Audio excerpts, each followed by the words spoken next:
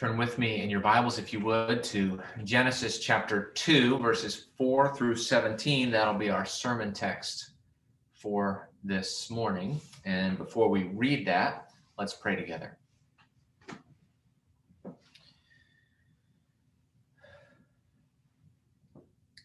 Our Father, we need you to be at work if anything good is to happen in this moment. We need you to be at work in me, to speak through me, to guide my thoughts, my words. We need you to work in us, to give us eyes to see and ears to hear and minds to understand and hearts to receive the truths of your word. Father, we need you to be at work to teach us what you would have us learn from this passage. We need you to be at work by your Spirit to conform us to the image of Jesus. We need you to be at work by your Spirit so that as we go out from this place, we would be people who have met with you and who have been changed by you and who are resting in grace, resting in your mercy, and living for you differently in the world. Father, we need you to be at work if anything good is to happen. And so we pray that you would pour out your Spirit on us now, that you would fill us with your Spirit and work by your Spirit to your glory and honor and for our good. And we pray this in Jesus' name. Amen.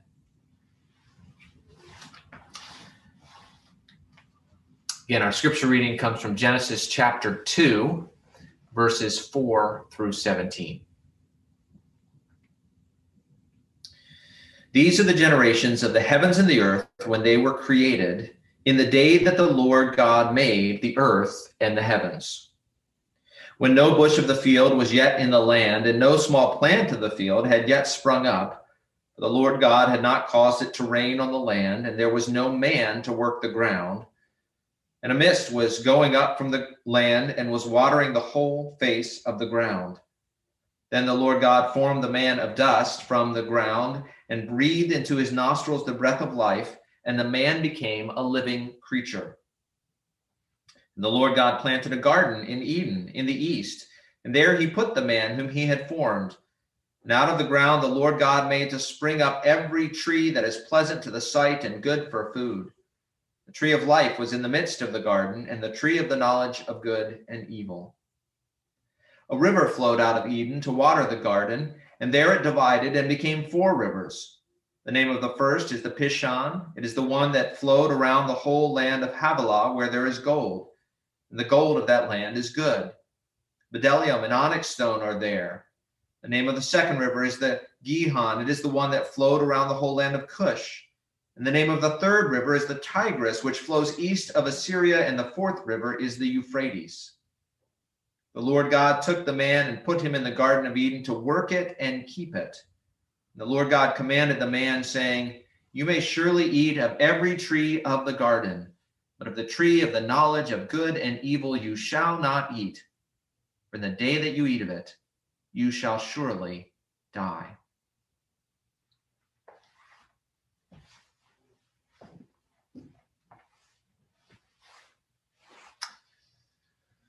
Well, Christians, like all people, I guess, have very different ideas of our relationship to the rest of creation.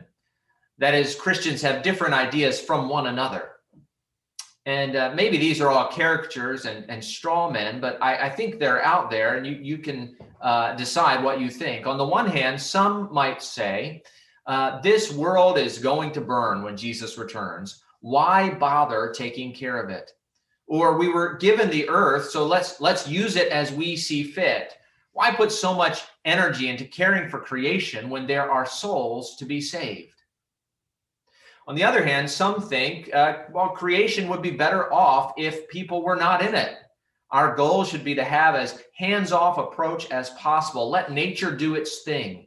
The real problem in the world is people, and we should minimize the number of people in the world and generally leave creation untouched as much as possible. Finally, it seems there's always this perennial back to nature movement where we're called to embrace our inner beast, to go live in the woods apart from all creature comforts, to live in the wild the way we were, quote, meant to. Well, what do you think? Are we to control nature, or leave it untouched, or accept our inner savage. We're to dominate it, liberate it, or embrace it. Well, here's what we see in Genesis chapter 2. We'll see that we were uniquely created by God as a part of creation to extend paradise under God's authority.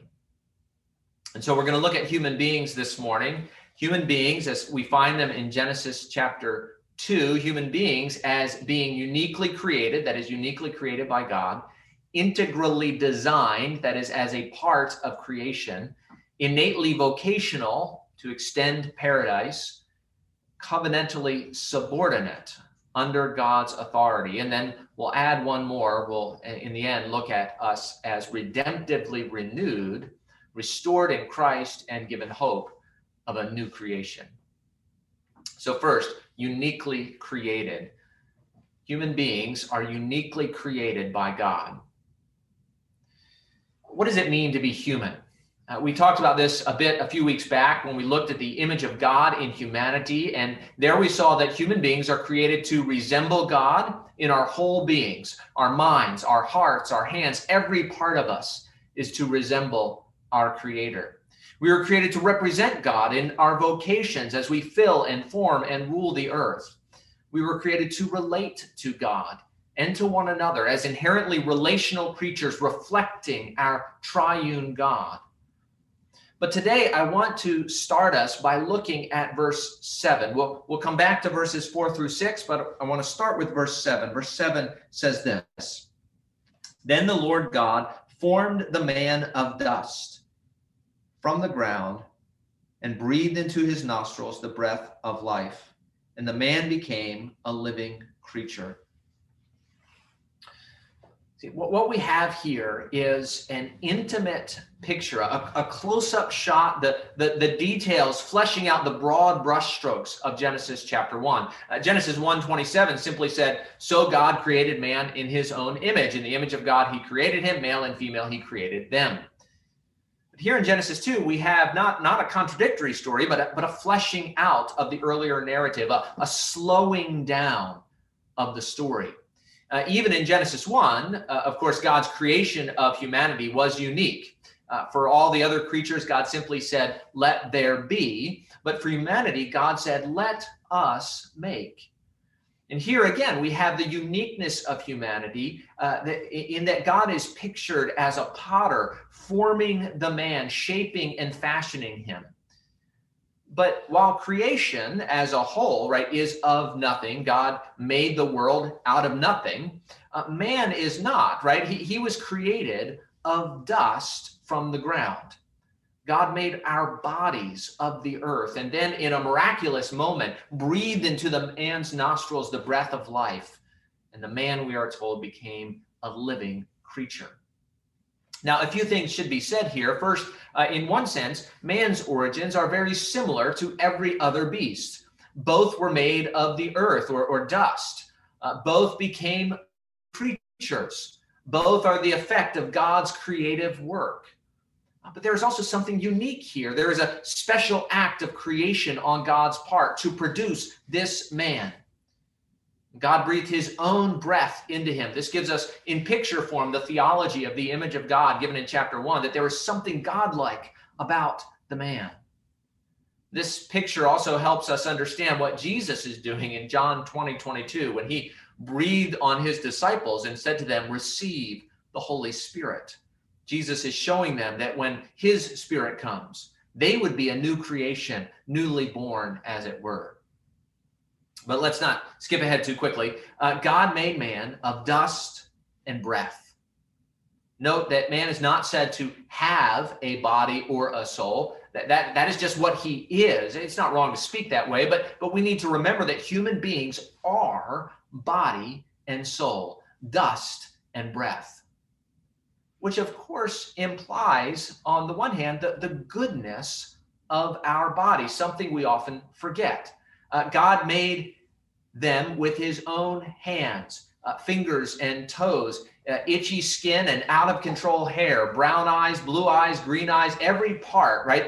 The mentionable and the unmentionable, all were made by God on that day. And while sin has brought shame, our bodies in themselves are not shameful, right? They are the handiwork of a wise, good, and powerful God.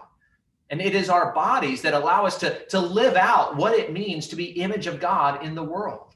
These bodies that we wash, right? These teeth that we brush, these toenails that we clip, right? All are part of God's design to enable us to live as his image in the world. Now, this means that the goal of the Christian life is not to escape our bodies, as people sometimes think. We ought not ignore or neglect our bodies. They are good gifts from God, and we must steward these good gifts, caring for them now, even as we hope for the resurrection to come.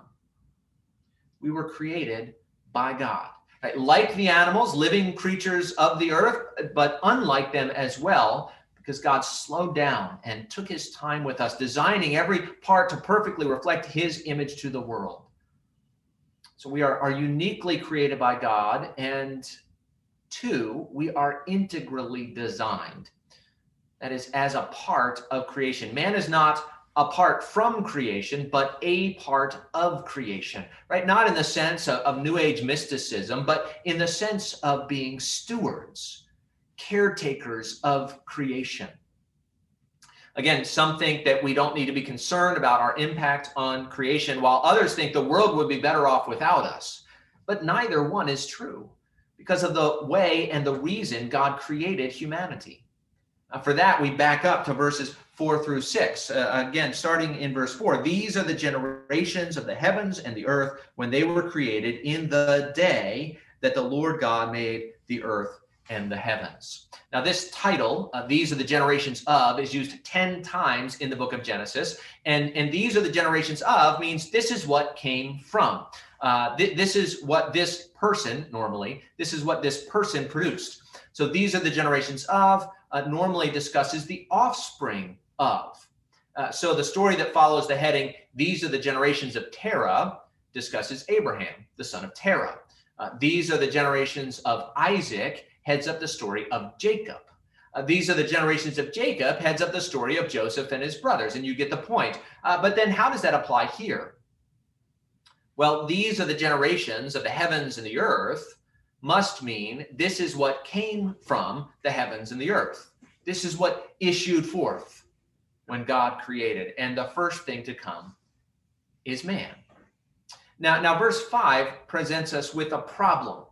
And even a twofold cause of that problem. Verse 5 says, when no bush of the field was yet in the land, and no small plant of the field had yet sprung up, for the Lord God had not caused it to rain on the land, and there was no man to work the ground. Now here the concern is not the whole world, like in Genesis chapter 1, but a specific part. Again, we're zooming in from the breathtaking vistas of chapter 1 to the intimate details of chapter 2. And the problem in this land, probably somewhere near Eden, we assume, wherever Eden is, there were no plants. Why? Because there was no rain and there was no man. Verse 6 then gives us the first part of the solution, actually. A mist begins to go up from the land to water the ground. Now, when we hear the word mist, what do we think of? Maybe fog, maybe Old Faithful, right? Some underground spring bursting out and spraying the world, spraying the land. Some have thought of it that it means something like that. But the only other place that this word is used in the Bible is actually in the book of Job, Job chapter 36, which describes God's regular process for watering the ground. And it says this in Job 36, for he draws up the drops of water, they distill his mist in rain, which the skies pour down and drop on mankind abundantly. Can anyone understand the spreading of the clouds, the thunderings of his pavilion? See, these verses describe really the process of evaporation, condensation, and precipitation. And based on this, what's described in Job 36, some have suggested that we should actually translate this word mist in Job and Genesis as rain cloud, which would actually make perfect sense in Genesis chapter 2. The problem is there's no rain, so what then happens? There's no rain and there's no man. What happens? Well, then a rain cloud goes up and begins to water the earth. Now some object, but clouds don't go up from the land, as verse 6 describes.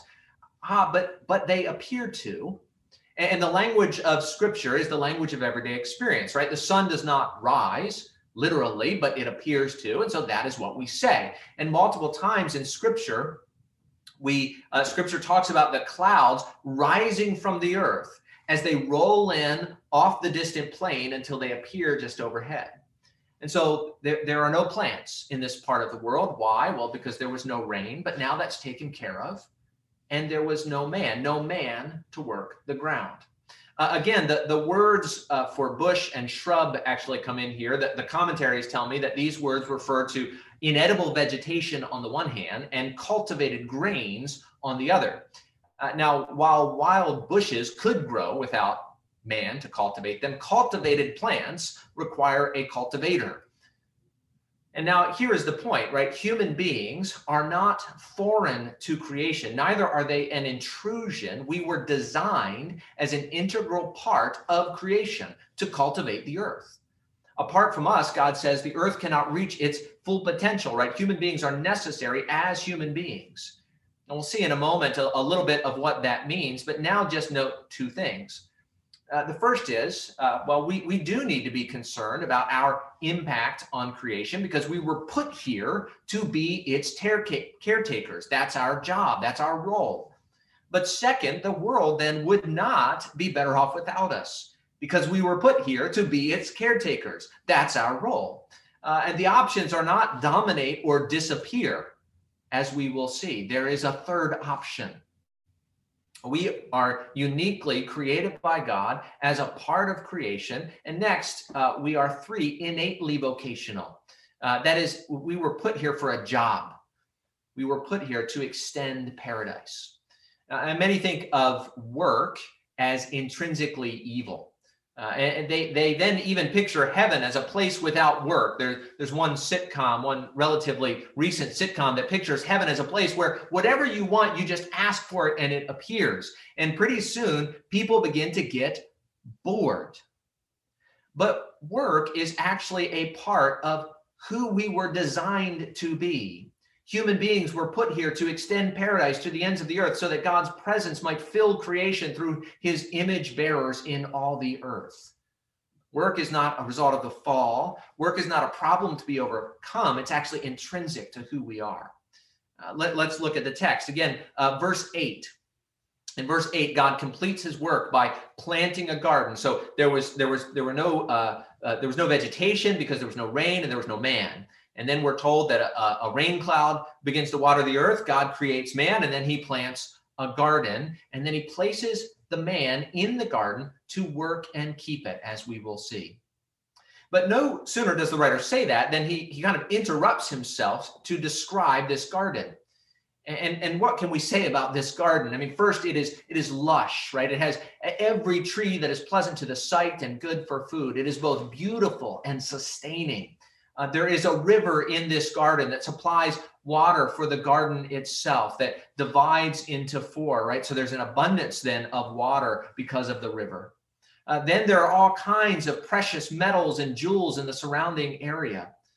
The garden, by the way, does not take up the whole of Eden. The garden, verse 8, is in Eden. And Eden means something like pleasant or pleasure. And so you have this pleasant garden that God has made. Eden elsewhere in Scripture is used as a symbol of a well-watered, lush, fertile, and fruitful land. And it was into this garden paradise that God, verse 15, placed the man to work and keep it. Now, remember that humanity would be commanded to be fruitful and multiply, to fill the earth and subdue it. And so the point is, as they fill and form creation, they would extend this garden paradise throughout the earth. Now, I need to stop for just a moment to address what is kind of a popular book on manhood in Christian circles that completely distorts something that is said here in verses 8 and 15. And if you haven't read the book, that's fine. It doesn't matter. If you have read it, you'll know what book I'm referring to. The text says that God placed man in the garden. But this book infers from that according to Genesis, man was born from the outback, from the untamed part of creation, it says. It goes on, afterward, he was brought to Eden, and ever since then, boys have never been at home indoors, and men have had an insatiable longing to explore. We long to return. It's when most men come alive. The core of man's heart is undomesticated, and that is good, the book says. And he goes on to say, essentially, that things like offices and taxi cabs and sidewalks kill our manhood. And the solution, of course, is get out into the wild. Now, there are multiple problems with this read of Genesis. And that's not to say that that book has nothing good to say, but its fundamental premise is flawed. First, the text doesn't make issue with where man was made. It doesn't tell us where man was made. It's a non-issue for Moses. And so it's not something we can make an issue of. To talk about where man was made is to read into the text and not out of it.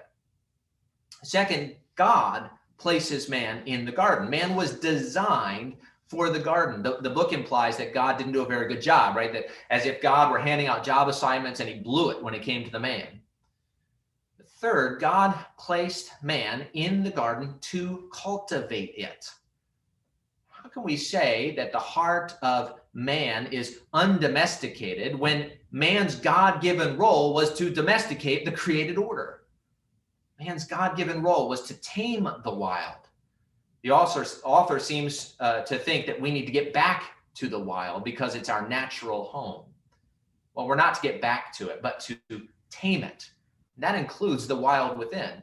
It is true that we often head out into the wild, but that's not to become a part of it, but to subdue it, right? To conquer it, to tame it.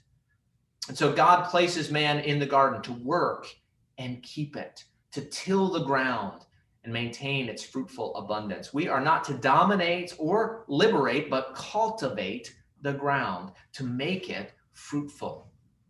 And notice the partnership here, right? God plants the garden, man tills and tends and extends it as the image of God, imitating his creator. So we are uniquely created by God as part of creation to extend paradise. And fourth, we are covenantally subordinate. That is, we do all this work under God's authority. There are two special trees in the garden, you may have noticed, right? Neither one is magical, which is the way we sometimes read this story. Both are a better way to understand them is as a kind of sacrament. Man is free to eat from the tree of life, but forbidden to eat from the tree of the knowledge of good and evil, and threatened in the day that he would eat of it, he would surely die. Now, Reformed theologians find here what we call the covenant of works. Some are uncomfortable with this because the word covenant is not here in the text, but that's actually a false way of thinking, right? A covenant is just a kind of relationship, a formal binding relationship.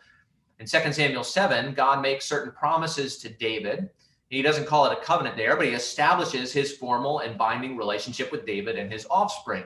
And then Psalm 89, in reflecting on 2 Samuel 7, calls it a covenant, right? Demonstrating that just because the word wasn't present there in 2 Samuel 7, that does not mean that the reality was not present in 2 Samuel 7. The same is true here in Genesis chapter 2. So what is this relationship, this covenant relationship set up by God? Well, first there is provision, right? You may surely eat of every tree, right? That was abundant provision for man. Everything he needed would be supplied for by God in this garden. Second, there is a prohibition. Do not eat of this one tree, the tree of the knowledge of good and evil. Third, there is the penalty, the threat of death if man eats.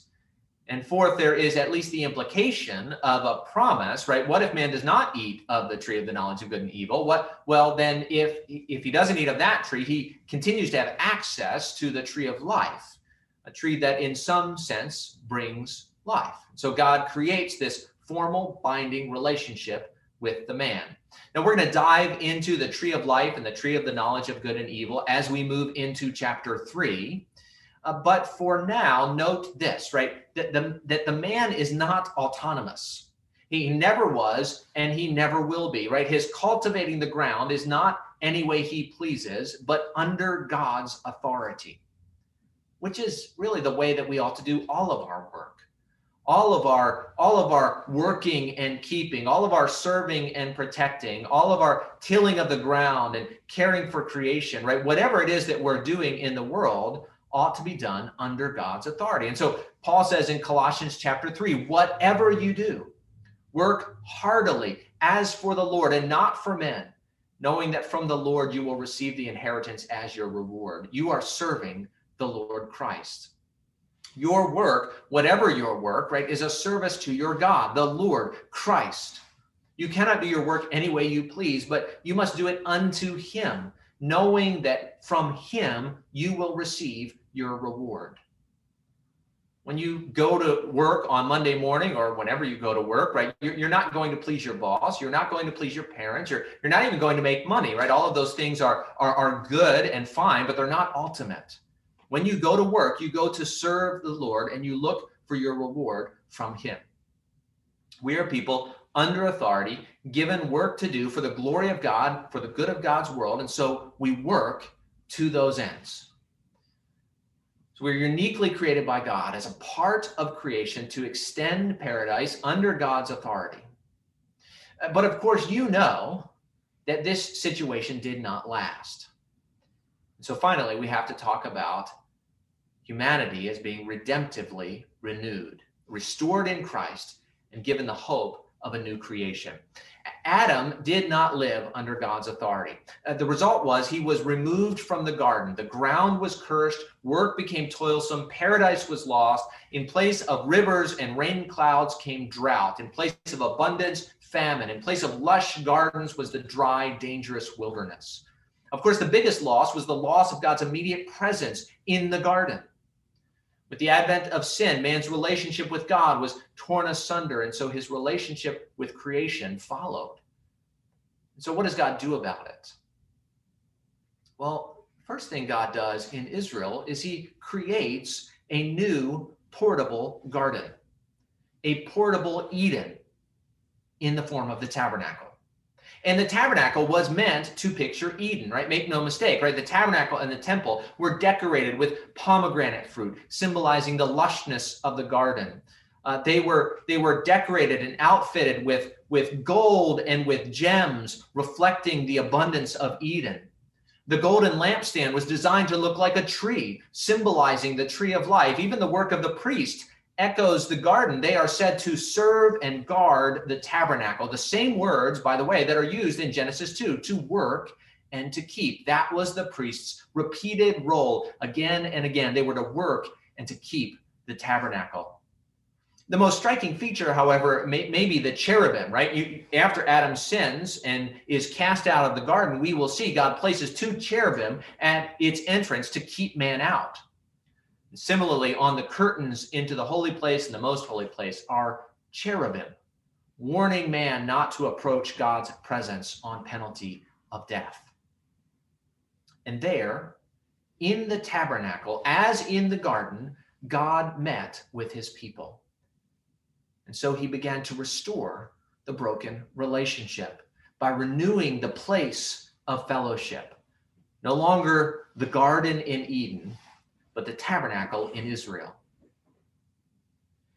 Now, you may remember at that time, God also provided for the needs of his people, not in rivers and fruit trees, but in water from a rock and manna from heaven, echoes of Eden for the people of God.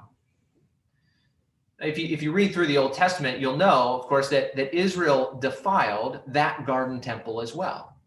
Once again, humanity was cast out of the land. God began to promise a restored temple. Ezekiel pictures this. Ezekiel's picture only heightens the garden temple connection. He sees a restored temple and he sees a river flowing out from the middle of the temple, flowing out from the most holy place, watering the land.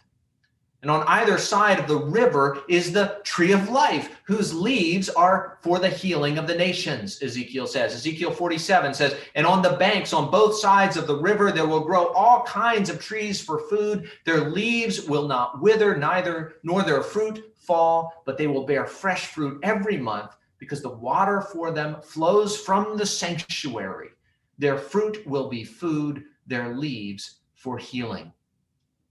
Revelation picks up this language and basically just quotes it almost directly in Revelation chapter 22, speaking of the new creation and the new heavens and the new earth where there will be no temple because God is right there in their midst. It says this: "Then the angel showed me the river of the water of life, bright as crystal, flowing from the throne of God and of the Lamb through the middle of the street of the city. Also on either side of the river, the tree of life with its 12 kinds of fruit, yielding its fruit every month. The leaves of the tree were for the healing of the nations." See, humanity was removed from the garden. The temple was destroyed, but God would again restore humanity, first in their relationship with him, and then to the lush paradise of Eden, this time in the new creation, where God would again dwell in their midst. But how would all that happen? Well, after multiple tries and multiple fails, right? How would things be restored and made new? Well, you probably know, right? God sent Jesus, Emmanuel, God with us, to tabernacle in our midst and to restore the abundance and fruitfulness of life in the garden. Jesus came and experienced the wilderness, hunger, homelessness, nakedness, enemies, death. But he rose from the dead, entering into a new creation and receiving from the Father the fullness of the Spirit. And having received the Spirit of life, he pours him out on the church like rivers of living water, he says in John chapter 7, bringing life where there was death, fruitfulness where there was spiritual barrenness. And the church itself becomes the well-watered garden bearing fruit for God. Psalm 46 anticipated this. And in verse 4, it says, "There is a river whose streams make glad the city of God, the holy habitation of the Most High." Well, that river is the Spirit who has been poured out on the church to give us life. Now that we have been refreshed by the Spirit, we once again take up our job, our role to work and to keep, to serve and to protect, to work the ground, to make it fruitful. Now we do this knowing, in light of the fall, that the ground is cursed. The creation itself, Paul says, groans because of sin, awaiting the resurrection. And so we work the ground. We go about our jobs. We are caretakers of creation, like one cares for the body of an aging relative, or even cares for their own body, right? Tenderly, lovingly, all the while longing for the resurrection to come, when the thorns and the thistles will be removed, and we will dwell with God in his immediate presence in the paradise of God. Let's pray and wait and hope and work in anticipation of that day. Amen. Let's pray.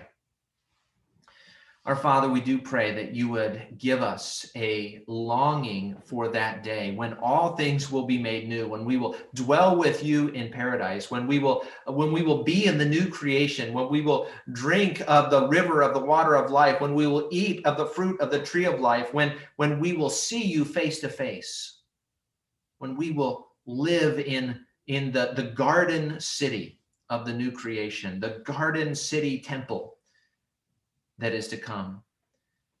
And yet we thank you right now that we have the foretaste of that in the gift of your Spirit, that we have the foretaste of that in the community of the church. We pray, Father, that we would enjoy these gifts even as we long for more to come.